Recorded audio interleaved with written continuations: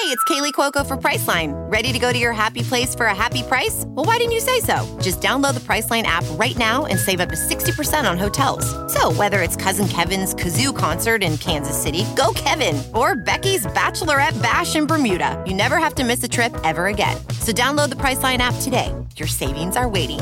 Go to your happy place for a happy price. Go to your happy price, Priceline.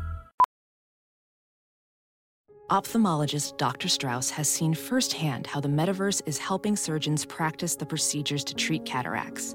Cataracts are the primary cause of avoidable blindness. He works with a virtual reality training platform developed by Fundamental VR and Orbis International to help surgeons develop the muscle memory they need.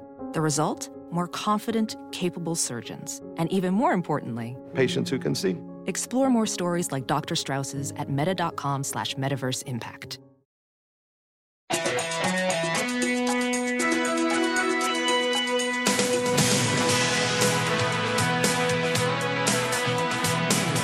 Welcome to Hollywood and Levine. I am Ken Levine, your podcast host.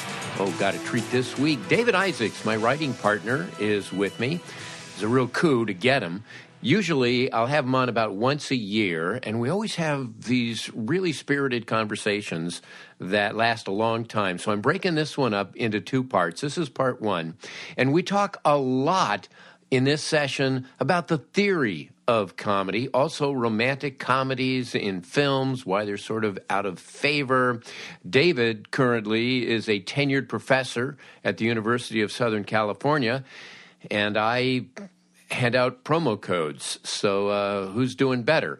But it's great to have him back, and you are going to enjoy part one, my interview with writing partner David Isaacs. Okay, well, David teaches a class at USC in the Foundation of Comedy. It's a lecture class. I actually taught it for a couple of years before I moved across town to UCLA. And as has been the case throughout our partnership, I start something and David has to come in and finish it. But it's a great idea for a class because basically it is an overall survey of comedy and different genres and that type of thing. So let's talk a little bit about some specifics. But first, there are so many definitions for comedy. What do you think is a definition of comedy? What defines comedy for you? Well, I think it's basically the thing that elicits laughter that we identify with, that we relate to, that we see in a kind of ironic way that makes us laugh. Any human behavior, any kind of sense of someone being foolish or absurd or anything like that. But we have to identify with it. We have to kind of we have to see ourselves in it, or someone we know, or some situation we've been in. And so the more universal it is, the more of an audience it has, I guess, is one way of saying it. So in trying to write comedy, I've always found what has been very helpful is putting characters in frustrating situations. Mm-hmm. You know, that if there is conflict, that if a character is out of his comfort zone, then he will react in an irrational way. It's like if you cut off all of the reasonable options, then you have characters going off and doing things that they normally wouldn't do. And so for me, a lot of comedy comes out of frustration. That's why I like to think of myself as a sadist, as a comedy writer, because I will often take a character and just beat the crap out of them in order to get comedy. You have to have conflict. That's number one. When I am teaching students who want to write comedy, and we talk about, obviously, we talk about characters that are going to portray that comedy, that are going to be the vessels of that comedy.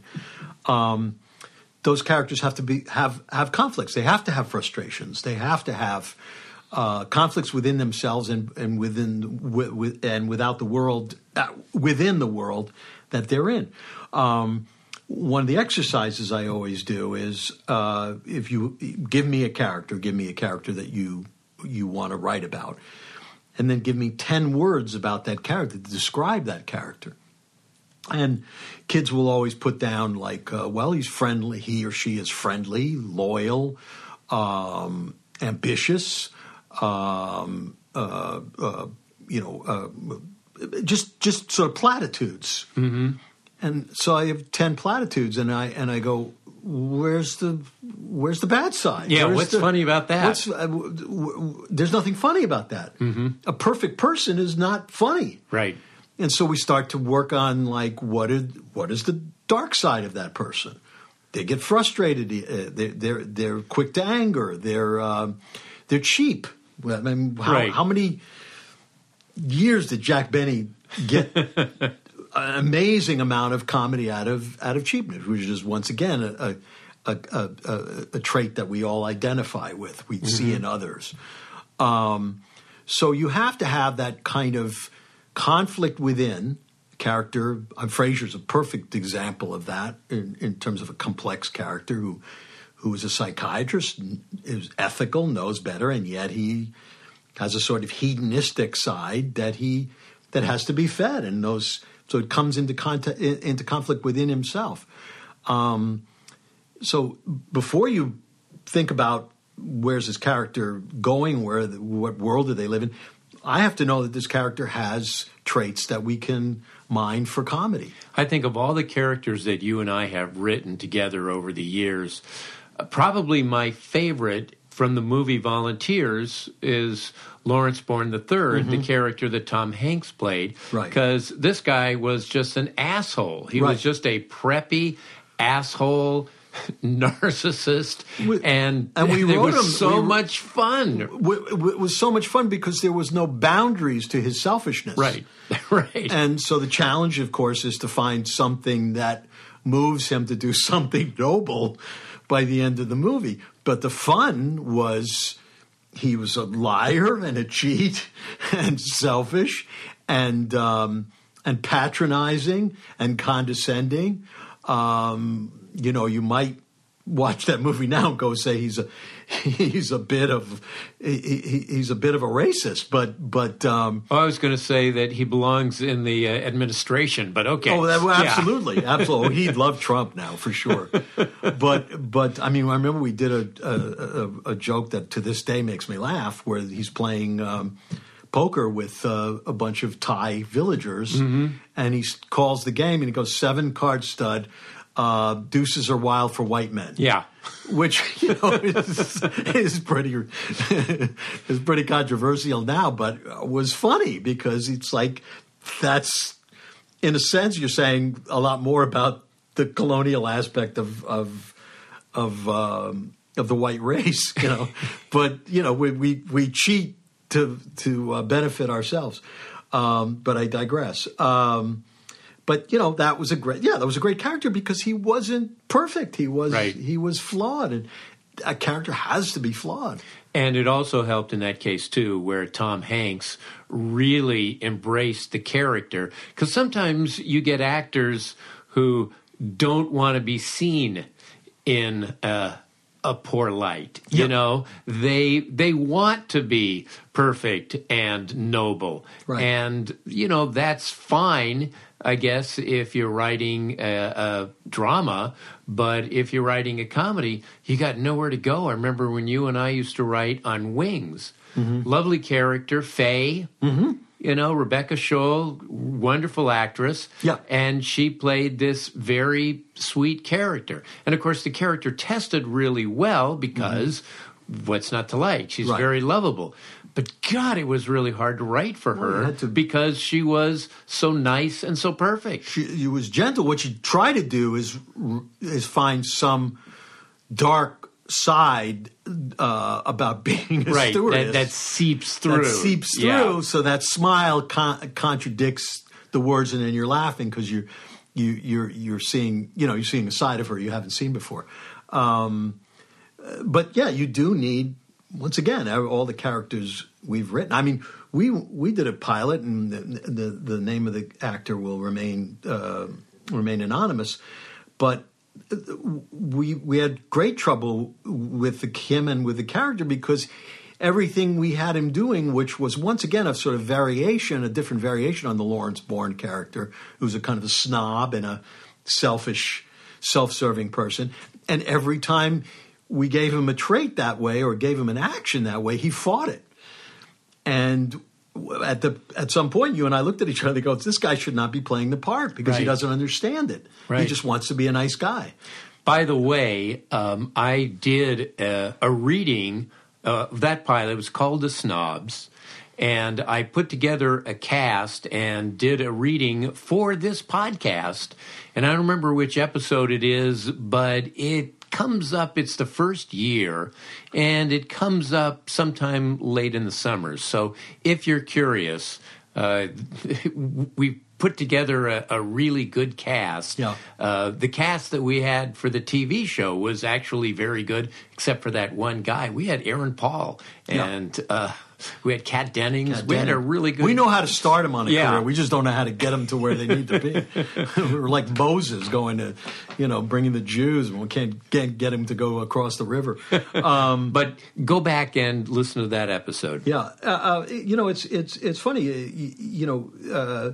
You want to have characters always that are complex that way. One of the funny things, and one of the things that you started within the course itself at USC, was a whole evening about British humor, which you and I share a great love of, and show the standard stuff Beyond the Fringe, and of course, the Goons with Peter Sellers, Harry Seacombe, and Spike Milligan, which begat, in a sense, Beyond the Fringe, which Peter Cook and Dudley Moore and the late just passed away Jonathan Miller and Alan Bennett, and then begat Monty Python, and there's a sort of tradition of that, and they begat Laurie and Fry and Rowan Atkinson.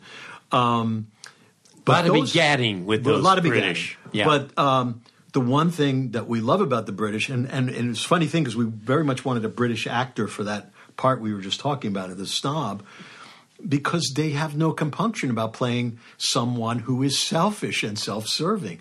I mean, look at Basil Fawlty. Look at look at the Blackadder. There's no. They revel in being assholes, basically. Right, and you can just tell when an actor is having a good time playing a villain. And I would think as an actor, you'd love to play a villain. Exactly. Because it's more interesting. But I think back to Dallas and J.R. Ewing. Yeah. And how Larry Hagman, you could just tell he was having the time of his life playing that part. And that guy was a complete, utter scumbag. Absolutely. Absolutely. And you just love him because he was completely committed to his scumbaggery, and of course you get a great actor and a guy who understands the part, who's willing to let it go that way. And that becomes memorable. What else do you really remember from Dallas beyond that? Unless you're a super Dallas fan.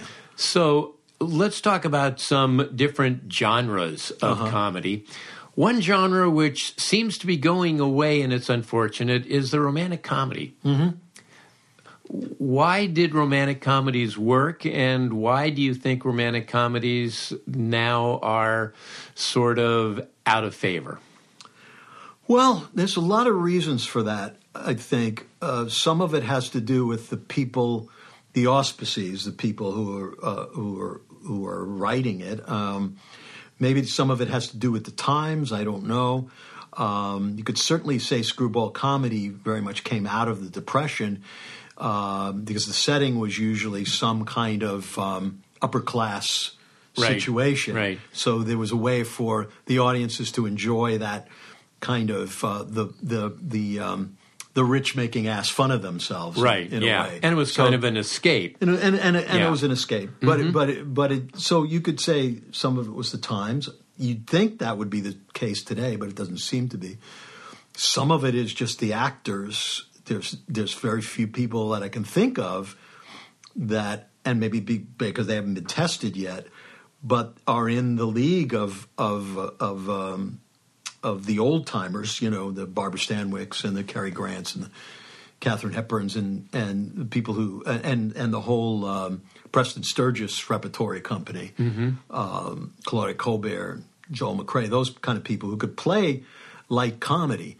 And then if you go back a little bit, I think you'd almost have to go back to the last few people males who seemed to have scored that way are, if we're just talking about light comedy, you're talking about Tom Hanks and George Clooney a little bit. Well, Clooney has that gene. Yeah. Billy Crystal was great. There's a sense of the man being a kind of non-threatening, playful, those kind of things. It just doesn't seem to be present in the storytelling. Some of the romantic comedies tend to be more situational, sort of coming out of the Pretty Woman school, where they're fantasies in a way, Made in Manhattan and The Wedding Planner and those kind of comedies that where the woman who wouldn't normally meet the successful man gets the successful man. Yeah, kind of the high concept type of thing. And no knock on the actor, but Matthew McConaughey he's too good looking, he's too macho in a way to play funny. Right. Especially when he takes his shirt off. That's the death of comedy right there. Guy takes his shirt off, comedy goes out the door. Remember, you and I were in London. Yes. And we went to the Globe Theatre and we saw... we went to the Old Vic. The Old Vic. It was the Old Vic. That's right. We went to the Globe Theatre to meet Shakespeare. Yes. Yeah. Yes. But at the Old Vic... And he wouldn't hire us. I know, really. Yeah. And we had great sonnets. We had hilarious sonnets. So let's see how far we can go with this. So we saw The Philadelphia Story with Kevin Spacey playing the Cary Grant part. If you've seen the movie, Cary Grant's very funny in that. And Kevin Spacey was doing the lines and playing the character, but there is that vibe that he gives off. So he was scary. Yeah. Well, he there's a scene where he's playing Dexter Haven, the Cary Grant part from the movie, and he's talking to Tracy, who was played by Katharine Hepburn in the movie, the actress, and he suddenly yelled at her, he turned on her and got in her face. And I remember you turned to me, I remember this, you turned to me and you go, "The show's over. The play's over. It's over." Yeah. He went dark for a second, and it just kind of took all the lightness out of the story. Yep. And from then on, the level of laughter literally went downhill. Right. And it had to do with his choice, certainly. And there's not a lightness to. He's a good comic actor, not particularly great person, but he's good at comic actor. But there's a darkness to him, and it works in American Beauty, and it works in the House of Cards. But there has to be that kind of sense of that kind of in romantic comedy. You never get in the woman's face. You never. Right. Kind of. Yeah. And that's why you're not supposed to fear for her life. Right. And that's why a guy like Ted Danson, where he's not known for filmic romantic comedy, was great in something like Cheers, because he understood, as much as he would be frustrated with Diane, he would play her as opposed to getting angry at her. Right. And a lot of times when we do, it's funny when we've staged scenes at USC. At times when we've done some workshops where we try to have young directors take classic scenes from romantic comedies per se, Crazy Stupid Love and Tootsie and some other things. And what happens is the young actors, the good-looking young actors that are picked to play the Dustin Hoffman part or the Steve Carell part or the Ryan Gosling part, they're not funny because they go right to anger. Mm-hmm. The scene is about conflict. The scene is about, like any scene, it's about a negotiation to get something. And they get frustrated right away. They get frustrated with the girl. And the comedy goes right out the window. It doesn't even show up. It goes right away. And there is a way of playing frustration and anger funny. Absolutely.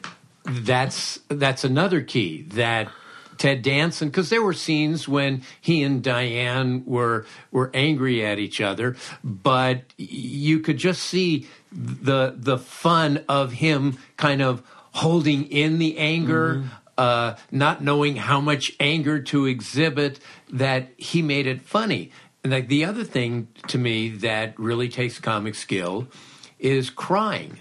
Absolutely. You know, there are some actresses. Mary Tyler Moore was the best at it. Mm-hmm. Kirstie Alley was also really great, because you're walking a fine line in that you have to cry and be believable that you're crying, but you can't be so sad that the comedy goes away. Yeah. You know, and it's, like I said, a very fine line, but some actors can do it, and the ones that can't kill scenes. And to answer your first question about why does there seem to be a paucity of romantic comedies now, I'd go back to, I'd have to lay it at the feet of writing as well. I just don't think anyone is writing the sort of right now skillfully about romance, and it doesn't. And I don't want to sound like an old guy. It doesn't have to be a variation on the movies we love, like Lady Eve or When Harry Met Sally, or any of the classics that way. It's just the idea of comedy, even romance, seems to go to sort of darker areas or areas that don't seem like interesting romantic territory, like Friends with Benefits, a movie about can you sleep with somebody and still be friends, or are we more cynical these days? I don't know, but there's no lightness to the writing, and there's no kind of in the scene writing. I mean, I always show a scene in school from Broadcast News, which I think is a great romantic comedy, even though it's really sort of depthfully about the end of Broadcast News as we know it. Right, written and directed by Jim Brooks. And he was somewhat prescient about where television was going where journalism was going with the 24-hour news cycle. But there's a wonderful scene in there where Albert Brooks, who's in love with Holly Hunter, but is also her friend and colleague, and she's in love with William Hurt. It's a sort of a three-hand or a three-way love story. And it's a wonderful scene where he's trying to tell her that he loves her, but he's incapable of that kind of expression. So he has to find a way to tell her in his own way, and he then starts to talk about if she goes off to be with William Hurt, she could be going with the devil, that he could be the devil. And he explains that in a way that he's not the devil with pointy horns and a tail, but he's a devil who's the kind that lowers our standards, that comes off as handsome and nice, but is really kind of undermining everything. And it eventually leads to him saying, "I love you," but it's a wonderful scene about the negotiation of trying to tell someone, "Please stay with me because I love you," and it's beautifully written. And I just don't see a whole lot of that. Now, I guess you could say that Apatow, whose work I really admire, Judd Apatow, has sort of taken over that that romantic comedy mantle. Movies like Knocked Up, yeah. Well, Knocked Up and 40-Year-Old Virgin, which I think is a really great film. And both of those movies, for romantic comedies, were really funny. They were very funny. Because that's the other thing. A lot of times these romantic comedies, like My Best Friend's Wedding or some of those other things that you mentioned, they're light and they're amusing, but they're not funny. No. And I think those two films are a great example.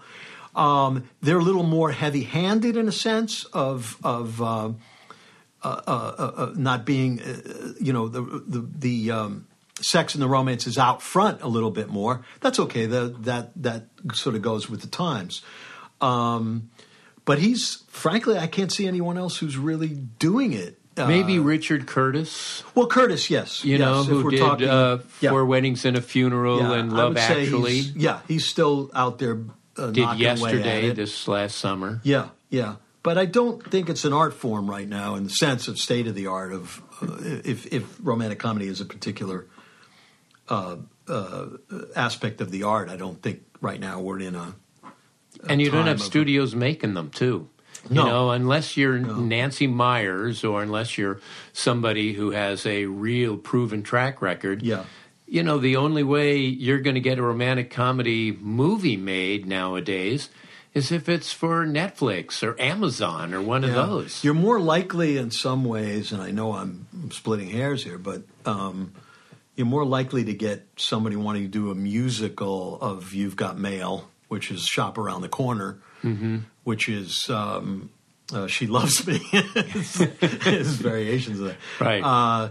You're more likely to have somebody be interested in doing that than doing something original because people of our age are familiar with some of those evergreens, like trying to turn Tootsie into a musical, which they have. And when are they going to do Volunteers? I'm sure they'll do Harry Met Sally at some point. When are they going to do Volunteers? That's because they're very good. I think the ship has sailed on that one. Oh, man. Come on. We can do it.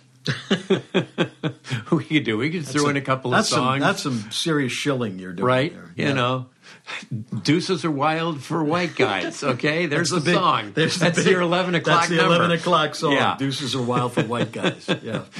However, it seems as a story that love stories, romance, will always have a place. Absolutely. And you look at Cheers and how successful Cheers was, and The Office and that relationship, and Friends, as great and as funny as Friends is, the romance between Ross and Rachel, to me, is sort of at the center of it.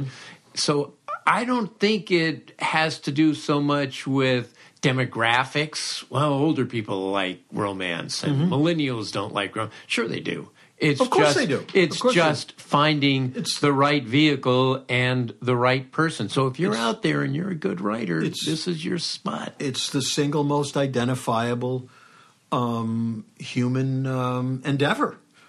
And it's filled with everything. It has any romance has history involved with it. It has sex. It has if you do it right. Now we're too old to write that now. It